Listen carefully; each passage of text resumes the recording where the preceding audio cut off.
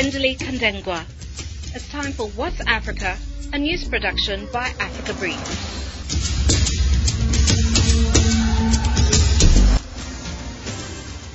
MISA Malawi partnered the Basel Institute on Governance to train journalists on the access to information law and its usage in accessing information that will be very critical in their role, in their watchdog role. More importantly, we wanted to train journalists in how they can use this law in investigative journalism that is specifically looking at corruption. As you know, the Act itself became operational in September of 2020. But since that time, we have seen very little in terms of implementation. That is on the part of the government.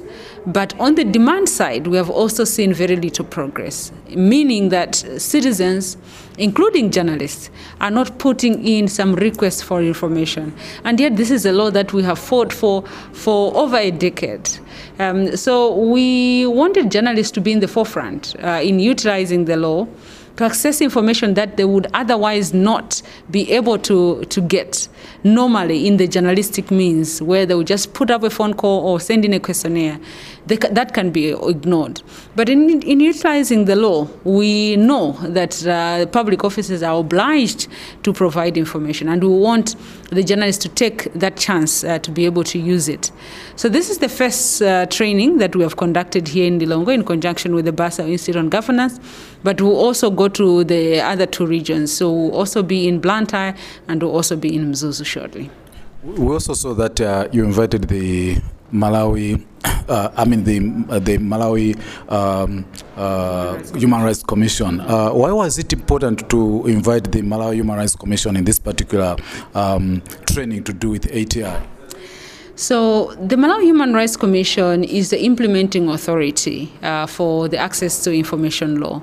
In other words, they are mandated by the law, by the Act, to oversee implementation.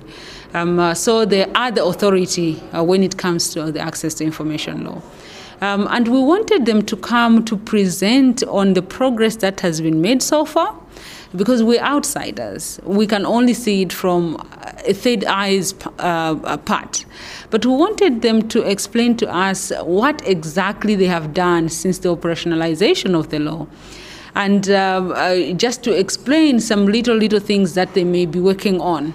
Sometimes they have also developed, or the law itself also mandates them to develop subsidiary documentation that supports the implementation of the law. And we wanted to hear directly from them in terms of what they are doing. But it also accords the journalists themselves to be able to engage directly with the implementing authority. So the journalists were able to ask questions on things that really matter from the horse's mouth. MISA Malawi, yes, may be well conversant with the access to information law, but we're a third party. We're an outsider in this sense in courts. Or we are just an interested stakeholder. But we wanted the Malawi Human Rights Commission to explain firsthand what they have done, what it's been like, how they foresee implementation, and moving forward, what we should expect from them.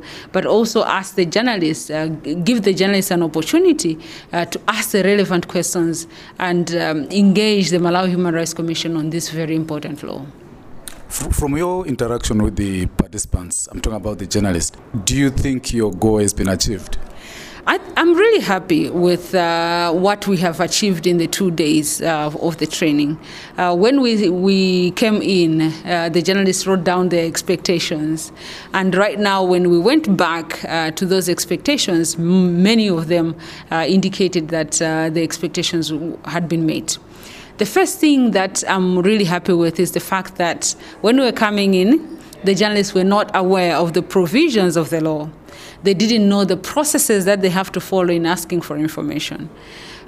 So in going through the Act with them, because we actually had copies that were shared with the journalists, and they could refer to the document itself as we're having these discussions. Now, I believe They can competently even carry out programs on the Act itself. They can ask very pertinent and relevant questions coming from the Act because now they're able to understand it. Number two, we actually went through together to discuss how they can utilize the law in obtaining information that is probably difficult to obtain in the fight against corruption or indeed in upholding human rights in the country. And you can actually see that there was a lot of interest out of it, great ideas even coming from them. And the good thing with our kind of trainings, the trainings that we carry, it's not really just a lecture and student kind of form. It's really about the partnership between the trainer and the participants. So it's the discussion. And sometimes the trainer is also learning through those discussions. So you can actually see that the brilliant ideas coming from the participants themselves, they're sharing experiences and being able to link usage of the law to their day-to-day work. So that is really, really brilliant. They were also able to even brainstorm on the ideas that they think they can use the law to seek information on. Critical ideas that, normally, at least up to this time, we have not been able to get information on those stories. Not that the stories were new. These are normal stories that we have talked about on the street, we have talked about in newsrooms, but up to date, there's really not been information that has been forthcoming. And you can now see that, they see the Act itself or the law itself as a solution to the challenge that we have had this far. Well, you had these expectations of the participants. Now I want to hear your expectations from the participants after this training. So we do expect that, number one, they will go back and share with newsrooms, their colleagues in the newsrooms, what they have learned. Because we really can't get to everyone. Our membership now hovers around 800 Malawian journalists. For a training like this, you can train at once at least 25 people. So with that estimate, you can reach maybe 100, and that's just a fraction of the entire membership that we have. So number one, we would expect them to share the knowledge that they have gained from this training. That way, they will help that all the other journalists are able to fully utilize the Act itself. But more importantly, what we would want to see is action. Because why we organize this training is because we noted that journalists are not taking the opportunity to utilize the law to obtain information. And now we want to see that journalists are actually using the law to access information, which is a right. Access this information and write stories that would have an impact on the country, on the citizenry, a positive impact.